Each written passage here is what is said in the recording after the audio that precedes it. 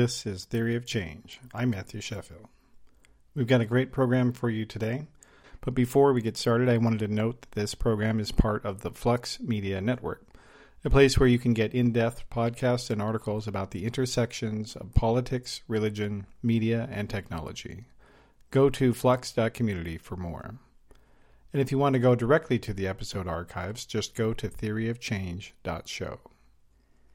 If you like what we're doing here, please support the show by clicking on one of the donate links in the show notes. We're on PayPal, and if you're a Flux Patreon member, you can log in and view full transcripts. That's an extra benefit to our subscribers. We really appreciate everyone who helps out. So with that out of the way, let's get into the program. Comedy has always been about pointing out the absurd and unjust things in life. But lately, a lot of veteran comedians have taken to complaining about their business more than anything else. Long-time stand-up comics like Dave Chappelle and Ricky Gervais are oftentimes at war with their own audiences, accusing them of being intolerant of dissent and killing off comedy.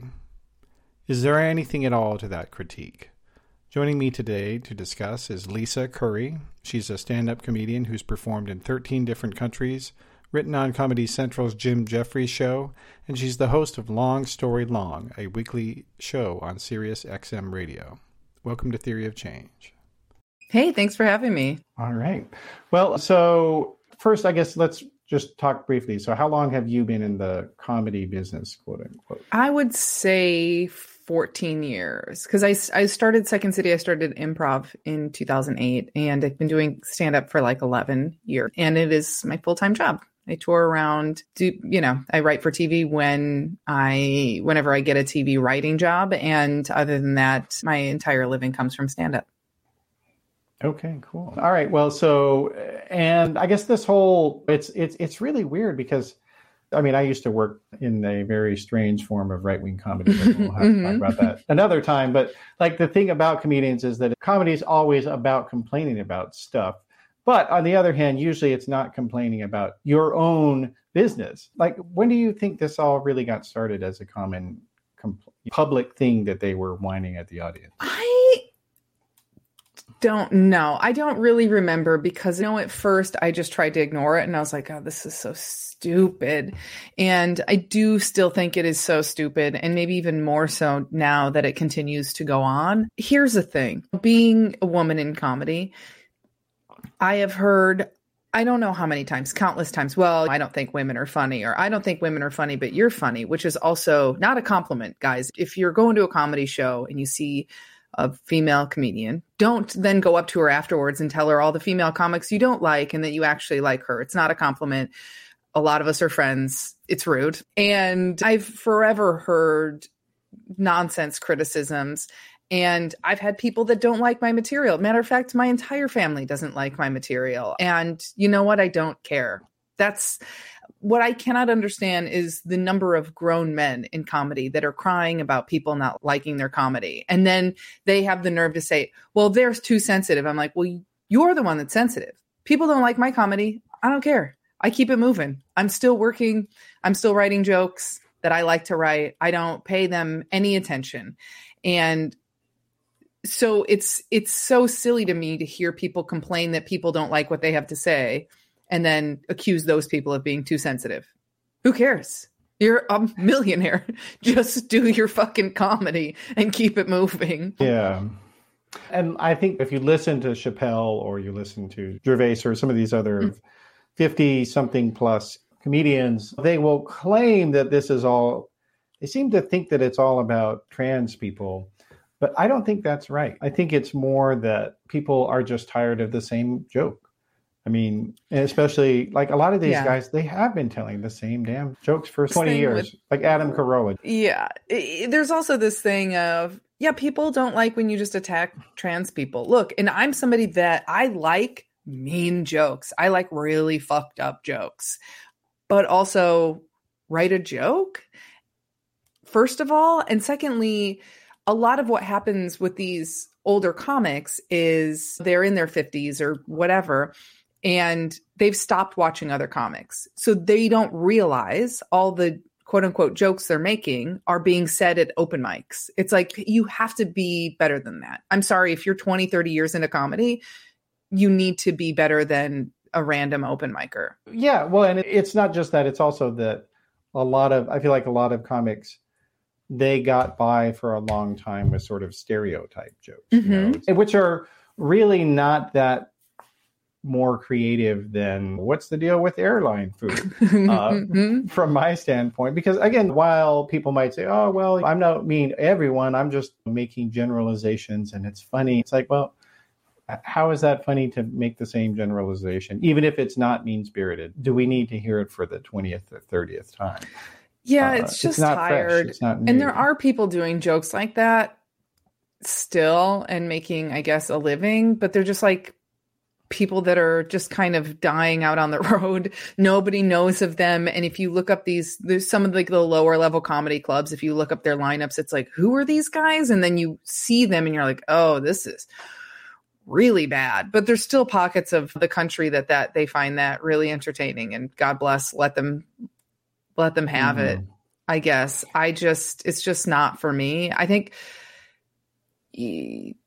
Cat Williams did this interview and he's fantastic. And he did an interview not too long ago where he spoke on it. And he's like, yeah, what's good about comedy is there are sometimes parameters. Like, parameters make you better because it makes you work within a certain space and it challenges you. And it's not hurting you to do that. The notion that it's hurting you is absolutely absurd. And also, a lot of these people are crying about free speech, which they conflate with, they don't understand what freedom of speech actually means. It doesn't mean freedom from backlash. It also means that we have the free market. So if somebody doesn't like my comedy and they stop coming to my shows, that doesn't mean that I'm being silenced. That means that people don't want to buy tickets for my show because I don't like what they're doing. And it's like, you suck. Okay. Yeah. Yeah. It's like, I think Spirit Airlines sucks. I'm not buying tickets from Spirit Airlines. And that doesn't mean I'm infringing on their rights to run a business. It's like, that's the stupidest thing I've ever heard. We are running a business. If you're a comedian, you're a business. You're a performer. You're the product. You're selling your product. And if people don't want to buy your product, I don't know, update it, refurbish it, or go away. You know what I mean? We don't have rotary dial phones anymore because we updated. So why wouldn't you update? Were they canceled? It was canceled. They were canceled for the rotary phone. Yeah. And if you look in the Constitution, there is something that says that we need to use rotary phones. And we are all just, I can't believe Congress is ignoring this. So we should take it to court. Yeah, I guess so. The other thing also, though, I think is that to some extent, comedy, especially as it sort of grew as an industry, because it never was an industry until like the 70s, basically. Like it didn't exist as a commercial for-profit thing. Yeah, not stand-up as much, yeah. But it was. There are two things that are interesting about it. Is that in the 70s, up until like maybe the early 2000s, the political issues that existed, they kind of had a religious undertone. In other words, at that time in the 70s, Lenny Bruce and all those guys, and the controversies that existed were kind of about, can you say bad words on TV? Can you say the F word in public? Or even, just even in a bar. I mean, Lenny Bruce was getting arrested for saying curse words just in front of people, which it's like that. He was fighting for people's freedom of speech. We're not anymore. You can say whatever. You can say any kind of insane shit you want whenever. If people don't like it, they're not infringing on your rights. And these are people who think of themselves and sell themselves as the biggest brained people in the industry. And it's like, you're either knowingly misleading people or you are stupid as hell. Those are the options. There's no in between. Well, okay, but what do you mean when you say they've sold themselves as the biggest brain? What do you mean by that? I mean, a lot of times when someone is a contrarian or when somebody is simply saying rude shit or stupid shit, there's like this phenomenon that's happened now with the internet. Now that everyone has a public voice, everyone can hold court in the public square, essentially on Twitter or whatever service. there's now this thing where when somebody says something wild, they present it as though, oh, I'm saying this because this is something no one else has thought of because I'm just so smart. And it's like, or no one else is saying it because it's dumb and it doesn't make sense. People will say the most offensive things and then they're like, I'm just saying the thing everyone else is thinking. And I'm like, no, we're not all that stupid. We're not all thinking that. We're thinking of better things, actually. Yeah, I think that's definitely a lot to it. And the other thing also, though, is that I think a lot of comics, they're used to criticizing other people, but they're not used to being criticized themselves, because that's different from music or art. I mean, for hundreds of years, there have been art critics and music critics, people who will go to a concert and be like, well, you know what, this thing sucked. And the musicians were terrible, and the composition was trash, and whatever. Like, people have trashed performing arts outside of comedy for hundreds of years. People are used to it. Like, if you're a musician, everyone has been used to this idea that there will be people who think your shit is horrible. Well, I think the difference is, like, people, I think comics are used to, up until Twitter and everything, comics are used to all of the criticism remaining in the room. And you don't have people following you home and telling you that you're an asshole. Where now you open up your phone and it's like, oh, everyone thinks I'm an asshole. Wow. Okay. And there is also this thing, I will give people this. There's also this thing where, like, somebody starts screaming, oh, I don't like this person because they said this and this. There are a lot of people that will glom onto that and say, yeah, that's right, I don't like them either, and I never did. And it's like, did you think of them before this, or did you want to be part of this conversation and you don't need to be? Like, there's definitely people I have some notes for them, but I'm not thinking of everyone all the time. I don't care. Like, I just don't care. So much of this, if it doesn't affect me personally, I'm like, well, I can't waste my time obsessing over this and other people's careers and what they're doing or thinking. Yeah. Also, is there something to the idea that, to the extent that there was criticism before Twitter and whatnot, it was, as you said, it was people in the room. It was the heckler. And like, for a comic, that type of criticism, that is bad faith criticism. Some drunken shithead standing up, oh, yeah, you're a dumbass, get off the stage. And they're not used to this idea that, well, no, actually, we're thinking about your ideas and they suck. Yeah. Yeah. Or like, we just don't like this and we don't want to see it. And wait, what do you mean in what way? Well, I mean, in other words, if you do stand up, anyone who's done stand up will have gotten heckled. Like, oh yeah, absolutely. Like, you have to understand how to handle it, right? I mean, I only have perfect sets, so I don't understand what that feels like.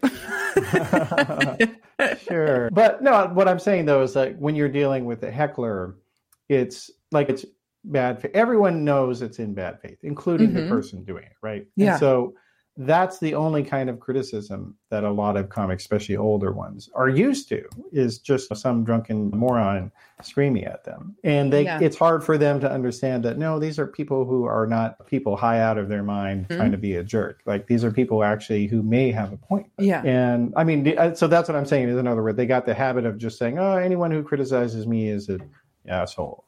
Do you think there's anything to that? I mean, look, there are people that criticize you. They are assholes. I mean, I've definitely had some weird shit go down in shows, but also I have people that just straight up don't like my jokes, and I don't care.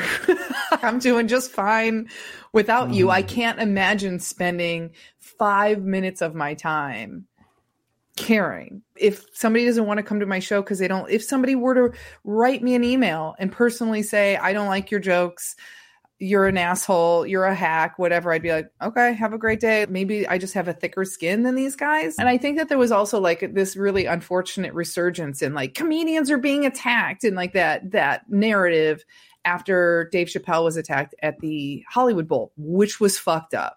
That was not okay. That was awful. And I'm sure it was scary for everyone involved and everyone around and on the periphery, especially like everyone's on it.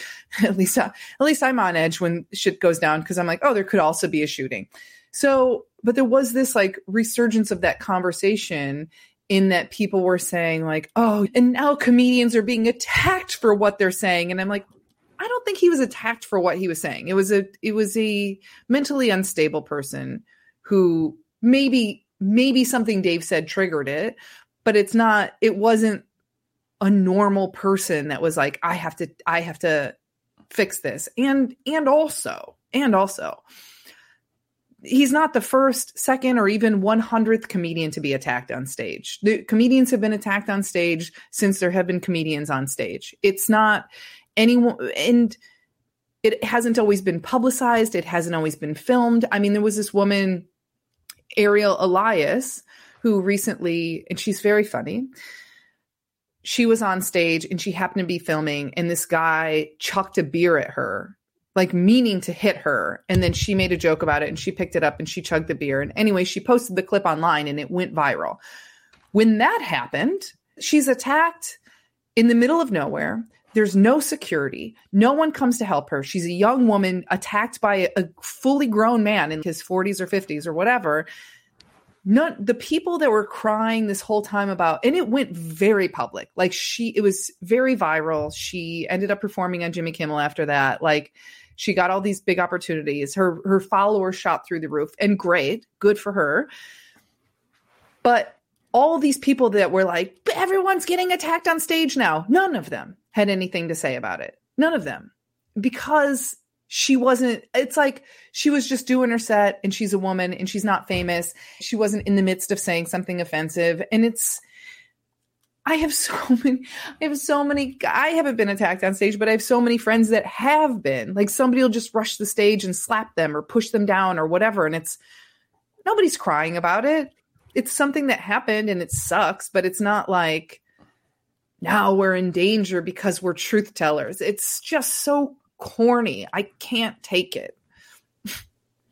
Yeah. Well, now the whole political dimension to all this, because I mean, stand-up has always had a political component. Certainly, Lenny Bruce, as I mentioned earlier, and George Carlin, obviously big political guy. Certainly. So, like Elaine Boozler. Yeah, I mean, politics has always been a thing that was there in the mix. But do you think that comedy has become more politicized? I mean, to some degree, I think you could say that, given that, like, you look at all these TV comedy shows that were launched on the air. I mean, all these Daily Show imitators, basically. And they're all very political. And even the broadcast network ones have gotten more political. I mean, do you think that that's maybe has made people more attuned to some of this stuff? Or I don't know, what's your take? I think maybe the political comedy is coming from more people being engaged politically. I mean, it feels to me, from my perspective, because growing up, I was aware of politics because my parents are really politically engaged. And so I always had an interest in it, and I was always informed to a degree. I was a teenager where almost none of my friends that did like mock government and stuff with me did. But outside of that, there wasn't just like this general awareness, where I think like now, because of social media, we have the opportunity to be aware of what other people are going through and just more aware of things in general. And Gen Z is very politically engaged. And I think because of that, there's just an interest in general with people. And so comedy can be a reflection of where people are at right now, or what people are thinking of. And I think that's politics are something that is really on people's minds. I mean, especially after Trump, because that was just such an absolutely wild, I still cannot believe he was actually the president of the United States of America. Every day I'm like, that's the most insane thought I've ever had. And then I'm like, wait, that's reality. Yeah. And so I think that literally sucked a lot of people in. Simpsons joke. It was a Simpsons joke. Yeah. Yeah. I mean, the Simpsons, I'm tired of them predicting bad stuff and it coming true. I wish they would predict good things that come true. But yeah, I think politics is entertainment to a degree, and to a large degree, and became more so with Trump. I mean, he's a brand. It's fucking psychotic. I hate it so much. We need our president to be pretty boring, actually. I don't want a president that's bombastic and loud and selling merch and flags. so stupid. Yeah. But I think that kind of trickles into entertainment. Mm-hmm. Well, and also I think to some degree you could argue that, I mean, Trump himself, he has a shtick. Like he's the first president who ever had a comedic pose, and you watch his speeches. I mean, it's usually kind of the same jokes, but like this is a guy who will get up and he has a sense of physical timing. He has a sense of when to raise or lower his voice for comedic effect. And I mean, he's got the insult Don Rickles shtick kind of down pretty well. Like he knows how to. I mean, I wouldn't say Don Rickles because I don't think he's that smart. And Don Rickles was also notoriously kind and was only saying things as jokes. Like, yeah, sometimes Trump says stuff that is funny. Unfortunately, I hate to say that, but I can't pretend like nothing he says is funny. That's absurd. I'm not a liar. But I don't think he knows how to craft a joke, really. And I think when he says mean things to people, it's because he means it. He's not calling Rosie O'Donnell a pig, but he actually thinks she's a beautiful woman. He's saying that because that's what he actually believes, which is fucked up and rude. And I'm not saying that. I'm saying that that's what he says. Mm-hmm. And I guess the other thing, he even will make fun of himself sometimes. So like recently, or I guess it was earlier in December, he had this absurd campaign of selling NFTs of himself, right? Yeah, so I couldn't believe that's real. Trading cards. I watched the video of him announcing this, and I'll play it here for the audience. Hello, everyone. This is Donald Trump. Hopefully your favorite president of all time, better than Lincoln, better than Washington, with an important announcement to make. I'm doing my first official Donald J. Trump NFT collection right here and right now. They're called Trump Digital Trading Cards. These cards feature some of the really incredible artwork pertaining to my life and my career. It's been very exciting. You can collect your Trump digital cards just like a baseball card or other collectibles. Here's one of the best parts. Each card comes with an automatic chance to win amazing prizes like dinner with me. I don't know if that's an amazing prize, but it's what we have. Or golf with you and a group of your friends at one of my beautiful golf courses, and they are beautiful. I'm also doing Zoom calls, a one-on-one meeting, autographing memorabilia, and so much more. We're doing a lot. My official Trump digital trading cards are $99, which doesn't sound like very much for what you're getting. Buy one and you will join a very exclusive community. It's my community, and I think it's something you're going to like, and you're going to like it a lot. They also make perfect gifts. So you can buy them with your credit card or crypto. All you need is an email address. Go to collecttrumpcards.com and buy your Trump digital trading cards right now before they are all gone, and they will be gone. This is my first official Trump trading card NFT collection, and you get a chance to meet me. Go to collecttrumpcards.com right now, and remember, Christmas is coming, and this makes a great Christmas gift. In the video, one of the things that did strike me about it, though, is that he actually is making fun of himself a little bit. So one of the things he says in the video is that if you buy the NFT, the fake cards, you'll be entered into a sweepstakes to have dinner with him.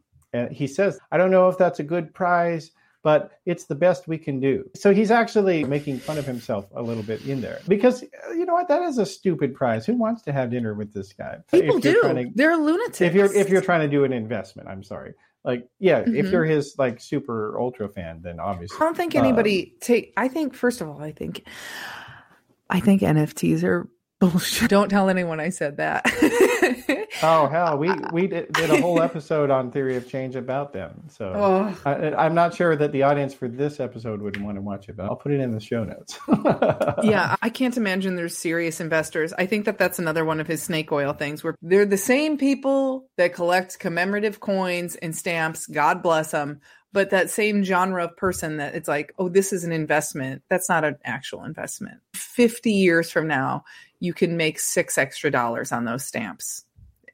That's not a real investment. Neither are these NFTs. People buying them are just nuts. Yeah, well, what's even more messed up about his in particular is, so there's two things. One is, if you sell it to someone, and Trump actually is not the owner of these. It's a company that paid him, actually. Amazing. If you bought one and then you sold it, the company gets 10% of whatever your sale price was, right off the top. So you automatically get that taken away. And then the other thing is that one of the selling points, quote unquote, of NFTs is that it's there in the blockchain. No one can take it away from you. It's always there. It's always yours forever. But that's actually not how his are structured. The JPEG is literally linked in the NFT. So they could actually delete it and you wouldn't even be able to see it. Or if their server went down or whatever, like it's not even stored in your crypto wallet ever. So you actually, at some point in the future, I'm sure they will go away. Because a lot of people's NFTs have gone away. It's funny, there was a guy, he made a joke NFT that if you bought it, before you bought it, it would look like something else. But then after you bought it, it would be like, you're an asshole. I did love the Banksy prank. Did you see that? This reminds me of that, where he sold a painting and the second the person won the bid, it shredded itself in the frame. I was like, I love that. Cool. Just fuck with millionaires. Any kind of prank on the rich. Unless they want to send me money. My Venmo is the same as my Instagram. Feel free. And it's right there on the screen, everybody. Those are the only millionaires I like. Well, I guess it's not working for you, though. Yeah. Not yet, but we'll see. But yeah, okay. But I guess, and maybe, is that another thing, though, that I think to some degree, and this, I have told this idea to other comics that I know, that to a certain degree, Donald Trump is living out the fantasy of some stand-up comics. Because his 2016 campaign, he didn't think he was going to win. He literally had said this in public multiple times, including after he won. I think it was December 27th or something of 2016. He got up and gave a "Thank you, America, Merry Christmas" speech, rallies. And he got up there at one of them and was like, yeah, I told Melania I thought I wasn't going to win on election day. But you know what? Wow, I did. Look at that. So it was like his campaign in 2016 was almost like Brewster's Millions in a certain degree. Mm-hmm. And people voted for the absurd scenario just like in the show. Crazy. It's crazy.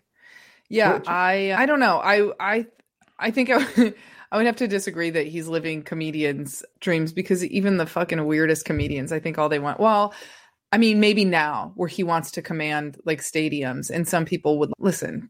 Do I want to run a cult? Of course. Do I want to be surrounded by people that are susceptible to being in a cult? No, I don't want to be anywhere near those kind of people. So it's really a catch-20. If I could just get really smart, attractive people, dynamic, talented people to follow me as a cult leader, I would love that. That's not going to happen. Yeah, what a dilemma. What a dilemma. Well, okay, so but now what about this whole, one of the other things about kind of the sort of increasing interest in politics and comedy is that you have seen this proliferation, and I think it did start with Trump, on full saying that, well, I'm a conservative comedian. Have you ever seen any of these people when you've gone out in your travels on stages? Have you ever seen anyone who presented as that? I'm just curious. Yeah, and I don't think, listen, this is going to piss people off, but as I said, I don't care if people don't like me. It's fine. I don't think there really is such a thing as conservative comedy, because there's no joke. I watch from time to time because I want to hurt my brain. I've watched Mike Huckabee's show. And wait. And who is Mike Huckabee? You have to say for people who don't know who that is. Some people don't know. Oh, Mike Huckabee he's a lunatic. He's a former presidential candidate. He thinks he's doing jokes. And he's not. God bless him. But his thing will be like, I'm trying to think of what would be a stupid joke example. He'd be like, Gen Z, they won't drink milk unless cows start lactating oat milk. It's like, what? It doesn't make, how are you going to milk oats? What? It's shit like that where there's no joke. And the thing is, there's a lot to make fun of with progressives. There's a gold mine there. You can make fun of us all day, but they don't know how to craft a joke. They think that saying something that somebody agrees with There's a difference between generating laughter and agreement and nodding, and a huge difference. And they're doing the latter. Well, yeah, but I would say that, especially in his later years, that Jon Stewart at The Daily Show pretty much did that. Almost every joke, I felt like. Sure. I think at the end of his run there, he was more angry than funny. Sorry, John. Not that you're listening to this, but I think that he just got pissed, which it's like sometimes my jokes start with anger. So when you first see like the beginning of a new bit I'm working on, it's way more commentary than jokes. And then as I kind of find my way and work it out, then there's more jokes. But yeah, I mean, I think everyone's susceptible to doing that. There's a thing we'll call clapter, which is where you're not getting laughter, but you say something the audience agrees with, and so they clap. And a lot of comedians mistake that for doing well as a comedian. And it's like, no, you're saying something everyone agrees with. You didn't write a joke. There's a difference. If you're a comedian, you need to be writing jokes. And I see this, progressive comics are really guilty of that, of clapter, where they'll just go out in a really progressive neighborhood and they'll go on stage and say like, women's rights are human rights. And everyone's like, yeah. And it's like, what are you doing? You have to say a joke now. You can't just end with that. Rape is bad. Yeah, that's right. It's like, yes, no, I hope we're all starting from there. Yeah. But that can't be the end. That can't be the beginning, middle, and end. That's not, you need more than that. Yeah. Is there something also though that, I mean, one of the things that I've always kind of been afraid of in terms of like career paths is that as we expand the number of people interested in various careers, do the professions get better or do they get worse? So in other words, like if you had at one point in time, let's say lawyers, like let's say you only had 100,000 lawyers in the country at one point. And then over time, and this is true, the United States has had this dramatic explosion in lawyers in law schools. Like then you go from 100,000 to 500,000. Are those 400,000 new lawyers as good as 100,000? It depends on, I mean, it depends on the circumstances. Are the standards still as high, or are there new law schools where but what if there are anything no goes official? Like, then no, that's not necessarily. And that's the thing with like comedy now, kind of anyone can do it. It used to be you have to be in a major city. And so that would filter out a lot of people, maybe not even necessarily for good. That would just filter people because they didn't have access. And then you're in a major city and it's super cutthroat and there's no social media and you kind of live and die by the stage time you get. And now anyone can start comedy from anywhere, which I think is also, it can be frustrating because you don't know, you can not know where to put your energy. But then it's also great because it's just given people more access. I mean, there was this guy, I believe his name is Brian Donaldson. I hope I'm getting it right. He's so funny and was just hilarious on Twitter for years. He lived somewhere like Nebraska or just in the middle of fucking nowhere and got invited to submit a writing packet to Seth Meyers and got staffed. And that would have been 20 years ago, that would have been impossible. That would not have happened. You wouldn't get discovered from the middle of Nebraska. But it was like, if you're on Twitter and you're proving you're funny day after day and other TV writers are seeing it, they're going to say, oh, I wonder if he's able to write jokes in a way that also works for the show. Because that is a very different thing. Yeah. Oh, totally. And there's people that are funny on Twitter that are abysmal in a room or abysmal at stand-up. I mean, it's because it is a different style of joke writing. Well, and then writing for TV is also different than writing for the stage. These are all different things. Well, okay, but I guess one of the other sort of political aspects of this is that this whole idea of older comedians complaining about their audiences, which seems like a really bad business model, but if you ask me.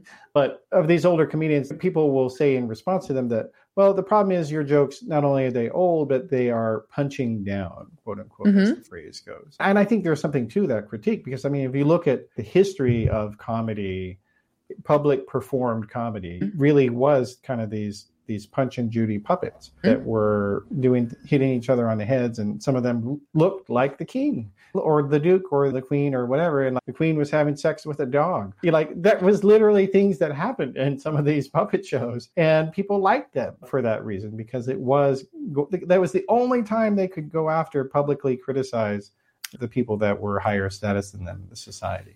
But now a lot of this stuff, like I see a lot of especially like the people who defend Elon Musk, like, why the hell would you try to make jokes to defend this rich troll who is really sycophantic and sad, and it's just, it's like poor people that love Trump. If you're poor, he hates you. He would spit on your grave. He would drown you with his own hands. These people that, it's like this fucked up form of, like, it's aspirational in a way. I think the seed of it is aspirational. Anyway, I'm getting away from it, but like, I don't think punching down is good. That said, if somebody else wants to do it, okay, but write a joke. Just write a fucking joke. Because there is, like, I mean, if you're going to make fun of marginalized people, it better be really good. Because it's also like, you don't need to beat down people that have already been beat down. You just don't. They're already getting it. And it's like, if you're these people, what also kills me is the people that will quote unquote punch down and will just insult marginalized groups. And then they say, oh, this is my freedom of speech. I'm a truth teller. I'm speaking truth to power. That's not any of those things. It's just, you're a bully. You're just a bully with a microphone. That's it. And okay, by all means do that, but let's not put yourself up on a pedestal as though you're saving free speech in some way. Fuck off.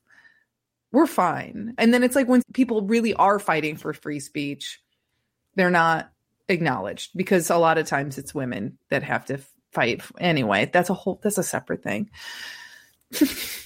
Well, you go into it. Tell me what you mean by that. The same people that are crying about criticism, they've no interest in what's going on in Iran right now. Not zero. They could care less, because it's women fighting for their own rights. It's like, okay, or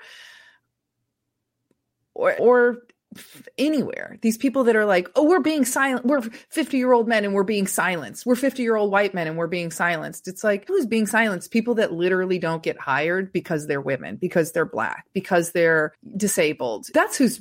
If you're claiming people are being silenced because they're not being hired, that's who's being silenced, by the way. Because you walk into any writer's room and it's 80% straight white guys.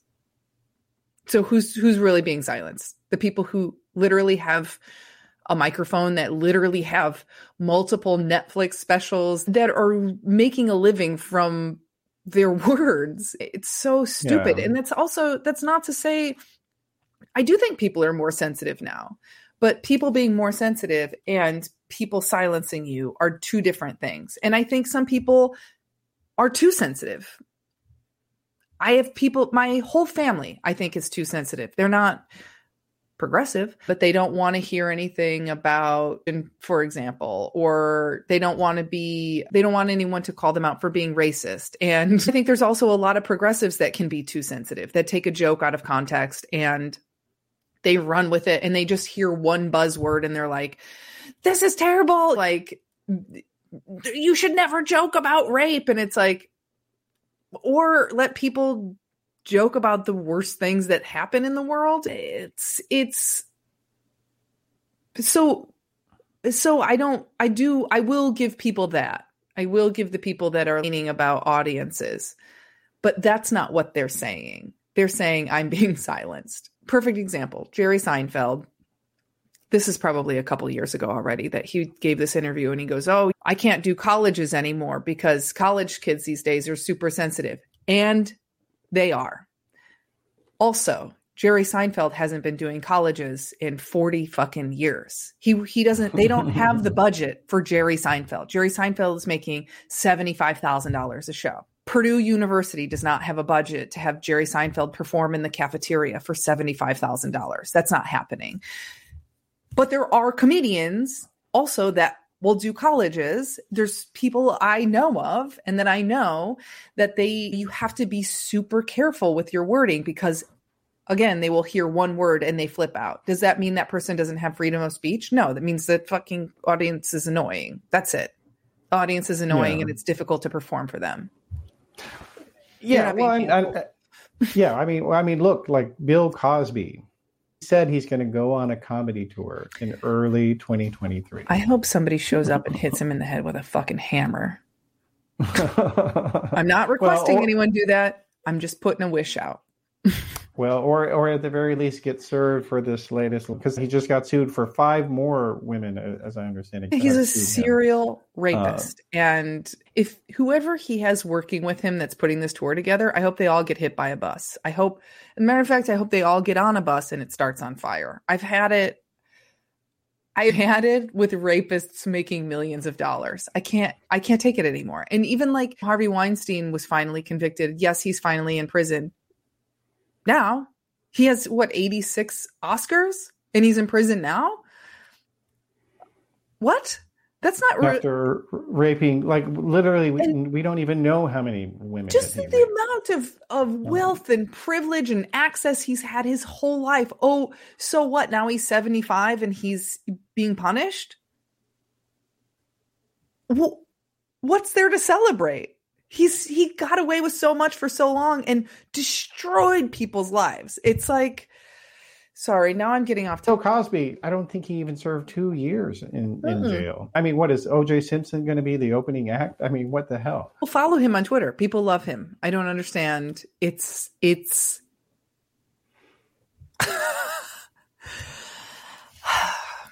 yeah. Well, okay, but you know what though? It is interesting though, speaking of O.J. Simpson, that like I think the other thing about Trump that isn't talked about enough as a cultural figure is that he's kind of like this sort of magnet for terrible people drawn to him, and like they see that he can get away with anything, and so they're like, well, so all I have to do is just say I support him and I can also get away with anything. Like that guy who just got elected out of New York, the fake being Jewish, he faked his entire professional resume, he faked his education, but and he doesn't want to resign. And it's just insane. It is crazy because there's no such thing as shame anymore, apparently. But the same people, the same mindset behind Trump says wild shit, so I'm going to say I support him. It's the same mindset as religious people that have shit opinions and they say, oh, well, I'm just following the Bible. It's like, no, I'm not homophobic. It's God. It's not me. It's just God. And it's like the same thing that are like, well, I'm not racist, but I just love Trump. He's a racist. You're a racist. You like him because he says racist shit and you feel that you can't say it in public and he gets to be your mouthpiece. That's why you like him, because you're a racist, you're a sexist, you're a fucking asshole. Like, that's it. There's absolutely no excusing that. You remind me of another thing I was going to ask you, because you were saying how a lot of people don't want to hear jokes about religion.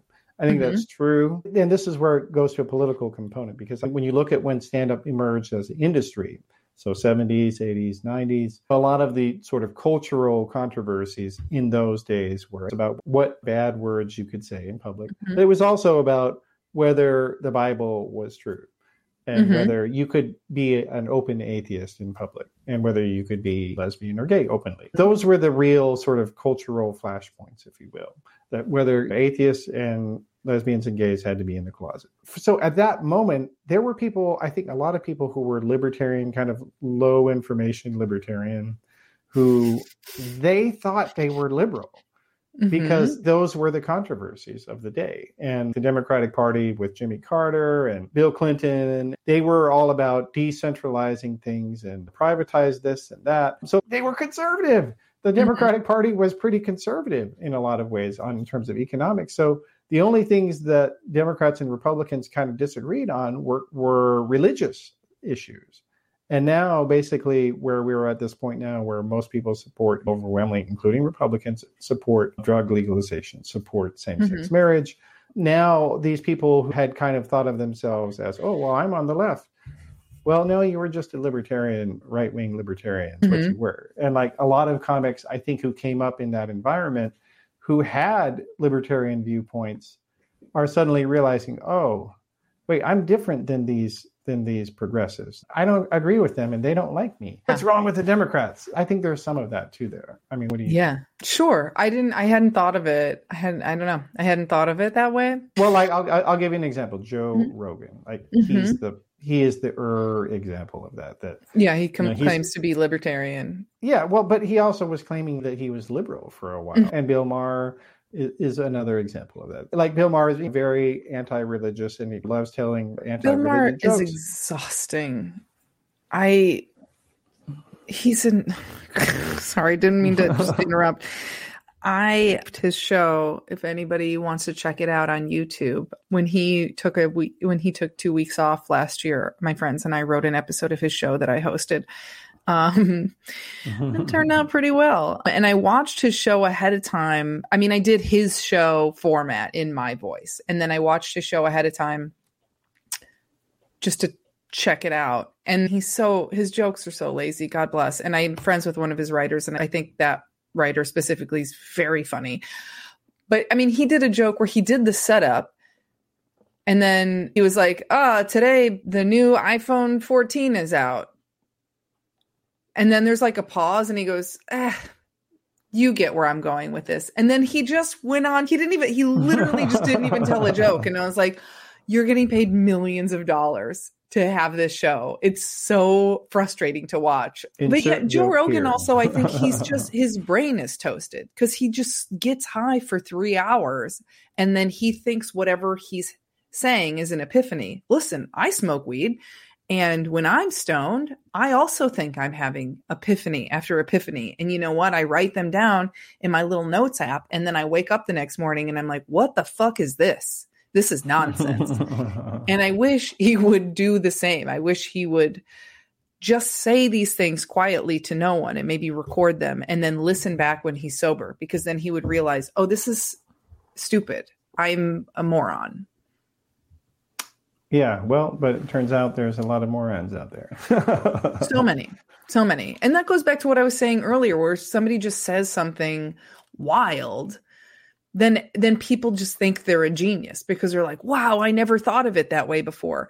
Sometimes you didn't think of it that way because it just didn't occur to you. And sometimes you didn't think of it that way because it doesn't make any fucking sense. That would be like me saying, you don't even need 4 tires on your car. You could just drive with the front left one and the back right one. That doesn't mean that's a brilliant idea. No one has said that before because it's fucking stupid. It's not because I'm a genius and I was the first to think of it. And I think people largely can't tell the difference between those two concepts. Yeah, I think that's a good point. I mean, I'm right about everything, so... Well, okay. So you tour in a lot of different states. You just back from performing in Colorado. Are people because I think one of the other things that when you work in media like I do, and especially if you live in New York or DC where things are a lot more politicized there, like they think that just regular Americans are on pins and needles thinking about politics all the time. No. And I don't think that's right. And like, but you tell me, I mean, you're interacting with a lot more people on a regular basis. I think people outside of New York and LA are largely thinking of survival. I mean, I grew up in rural Indiana, and everyone I know there, I mean, their political engagement begins and ends with the evening news on their local station. I mean, some of them watch Fox, and that's really unfortunate because their brains have turned to scrambled eggs, rotten scrambled eggs. But so many people, most everyone I know outside of major cities, are living week to week, if not day to day. And their entire focus is, how do I get through this week? How do I get through this month? How do I see my family more? That's it. And people are in such a stranglehold right now, economically, that it's frustrating to see the way people vote against their own interests. But also, politicians know people don't have time to research them. So when somebody goes on TV and they say, I'm bringing your coal mining job back, or I'm bringing rotary phones back, or whatever, if that's what somebody wants, they're going to say, fantastic, I'm voting for them. You know what I mean? They're not going to take the time to research. They're not doing deep dives. They're not reading all these AP articles. They're not watching Frontline. Maybe they are to an extent, but a lot of these people do not. I think a lot of people just across the country do not have time to research. Who does? Unless you have like a major fascination with it. There's people that just don't care. And that I think is irresponsible, that don't care and do have time. But people I know personally in the Midwest are surviving. And if they're told, I'm going to do this for you, or I'm going to give this to you, even if it is an absolute lie, they're just going to vote for that person because they're like, okay, great. They said they're going to deliver pizza to my house every Friday, and I need that. Hey, it's a good promise. Listen, that said, if anyone wants to deliver pizza to my house every Friday, I will vote for you. Yeah, well, but you know what, though? Like, that actually is a really good point in terms of when you actually look at why Donald Trump lost in 2020. So he actually got more Hispanic votes. He got more Black votes than in 2016. The one group that turned against him was non-college educated white people. Mm-hmm. The majority of them still voted for him, but a sizable enough percentage of them who had voted for him before were like, you know what, I just can't do it this time. Mm-hmm. Because I think for a lot of them that was like, he was the fresh face. He was the non-politician. He was the outsider. He was offering something new. He was doing things different. He was making jokes. Like, he was a different kind of a guy. And he also actually said, I'm going to have a healthcare plan that will take care of everyone. Mm-hmm. And the Republican Party lied to you about Iraq, and they lied to you about this and that. Well, that's the thing, too. When he was like, didn't he say, like, Hillary voted for the Iraq war? It's like, yeah. Yeah. And also, I voted for her. I also don't buy for a fucking second that she didn't know what she was voting for. Because when she later said, like, oh, I just didn't realize or whatever. I mean, listen, I'm not remembering her wording and I'm not going to pretend I am. But it's like, you can't be as smart as you are and as connected as you are and also a dum-dum. You're one or the other. You were not naive. I don't buy it. So it's like, well, yeah, he's right when he says that. That's the paradox of Trump in 2016 was that he actually won because he was telling the truth about a few things. Like, that's the paradox. Yeah. It's like when he's like, politics is corrupt. Yeah, it is. And it's frustrating that Democrats won't admit that, and they won't say what's really going on, and they won't tell you the motivations behind things. They just pretend that everything's, I mean, God, I get so frustrated, but it's not doing us any favors is all. Mm-hmm. And yeah, he said those things, but also he was a con artist as well. Yeah. And if you only paid attention to some things and not others, well, then that's unfortunate for you and you made the wrong decision. And that ultimately was why enough people realized, oh, well, I guess I got tricked last time. Yeah. Well, and also he told people to not vote because voting is a scam or whatever. He said that it's not legitimate. It's like, all right, man, you just told your whole base to not vote. What do you expect? What the fuck? Yeah, no, well, that's true. The Trump of 2022 is literally doing all the opposite things of what he did right in 2016. You're right, because like he literally has been saying ever since, even before the 2020 election, yeah, only vote on election day. Don't vote early. Don't vote by mail because your vote will be stolen. But for some reason, even though you would vote on the same machine 10 days before the election, if you vote the same machine, it won't get stolen on this one day of the year. Like, it makes absolutely no sense. And it's totally stupid. And finally, the Republican elites, they actually have had enough of that. But it's funny because like they don't openly defy him, but what they've done instead is, so he tells people not to vote by mail. But instead, what they've done is they've just ignoring him and actually will go and send emails to their voting list or mailing list. Hey, make sure to vote early. Make sure to vote by mail. And like in the states where they did that and ignored what Trump said, so that was Florida and New York and California. Well, golly, those were the only states that Republicans did very well in 22. That is the hilarious thing about Trump, is that he's got sort of he's got a sense of what the Republican voter likes in a lot of ways. Like he's a great Republican primary candidate, but he has no touch with the regular, just average person who's not a Republican primary voter. Like that's the thing about it's just, I will never understand how a man who literally has a gold toilet got poor and working class people to get on his side. I'll never get it. Well, some of that's got to be religion. Yeah. But you were saying, though, like a lot of people feel like they don't like to hear that. Why don't they want to hear jokes about that? I mean, what's your take? Yeah. No idea. Well, my family doesn't, because my family's deep, or half my family is very Catholic. So that's off limits for them. But they're also, and I'm making a big blanket statement, it's not all of them. It's not every single one of them, but they're also really hateful and homophobic and racist and xenophobic. And they're just awful in a lot of ways. And so I don't really care. I think that's a big reason I'm not religious, is because I was raised Catholic around a bunch of hypocritical Catholics that were just awful people and just hid behind the Bible. And they're like, well, I go to church every Sunday. It's like, well, you go to church every Sunday. You don't donate money to charity. You don't volunteer your time. You're not kind to people. You say horrible racial slurs. You bully other people in the family. Okay. So you go to church. You're in a cult. Great.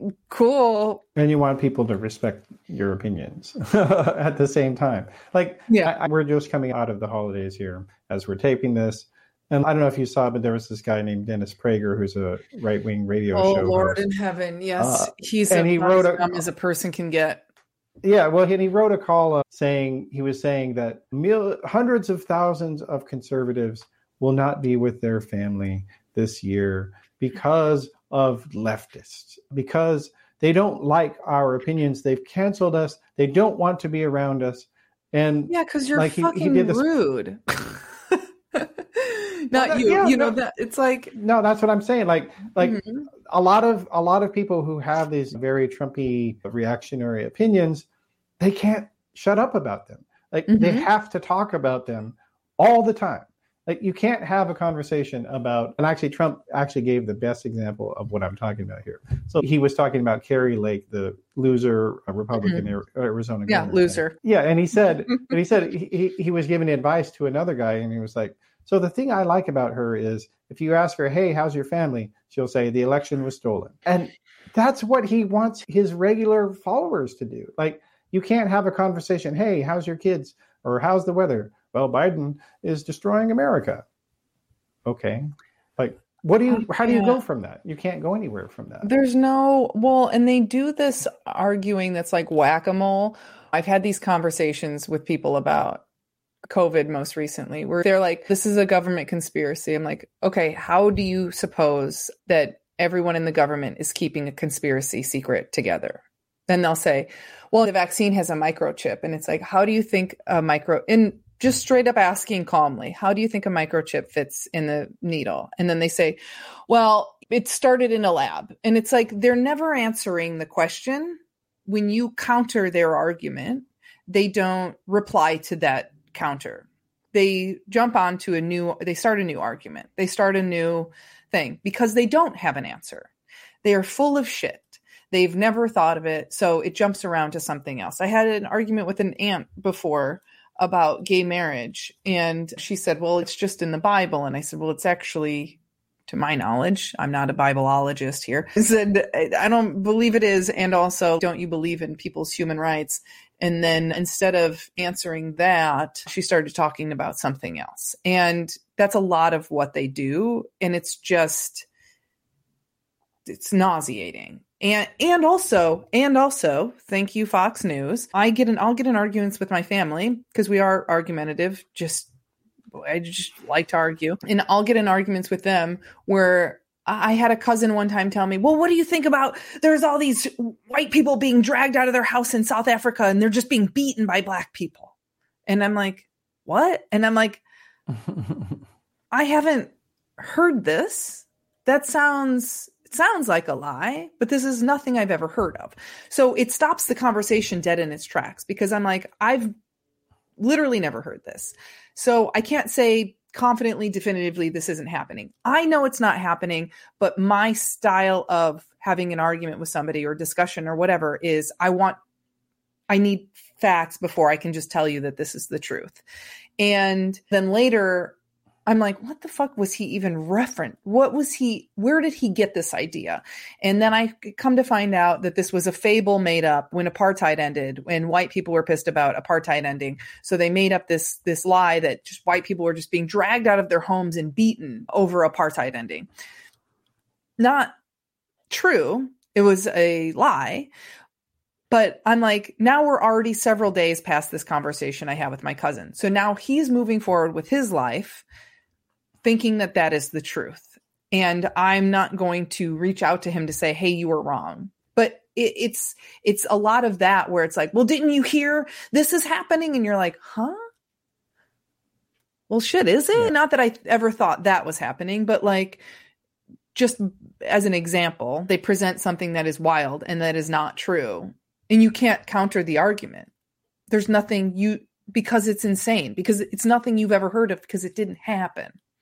Yeah, exactly. And the other thing also, though, is that sort of mentality, it also makes it hard to do comedy. Like, if that's how you think about the world, it's sort of these mishmash of nonsense, basically. If you're going to do political comedy, that comes from drilling down deep into an idea set or to a person, the things that they say. You actually have to understand it and what they're talking about. Yeah. And if you don't understand what Fauci has been saying, or you don't understand what Biden thinks about this policy or that, then you can't really make fun of it. That's the thing. And like with Fauci, when people say, well, he said this and then he said that, I'm like, did you miss all of science class?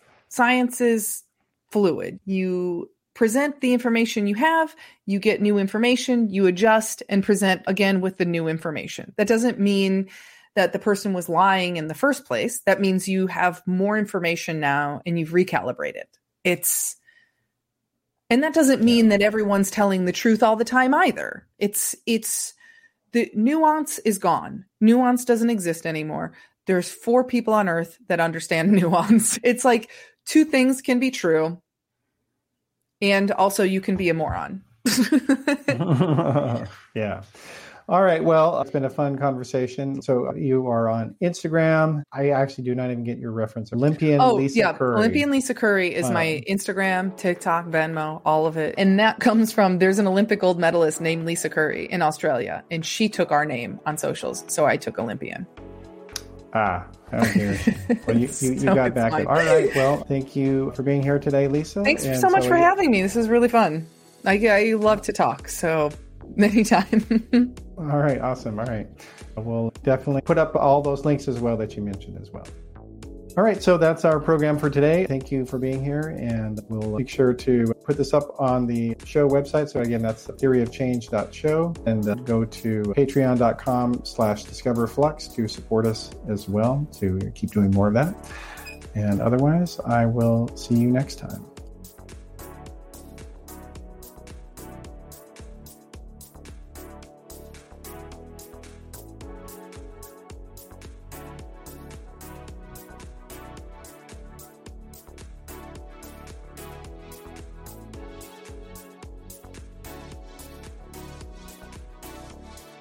Thanks for listening today. Theory of Change is made possible thanks to people like you. If you liked what you heard today, please be sure to subscribe on your favorite podcast platform and leave a nice review. That actually is really helpful. And if you really want to support the show, please click on one of the donating links that are in the show notes. High quality content doesn't create itself, so you can really do something great from my standpoint by showing financial support. Theory of Change is part of the Flux Media Network. We're a new media organization providing in-depth podcasts and articles about politics, religion, media, and technology. The website address is flux.community. And if you'd like to visit the Theory of Change section, just go to theoryofchange.show and you'll go right to the episode archives. I'm Matthew Sheffield. Let's do this again.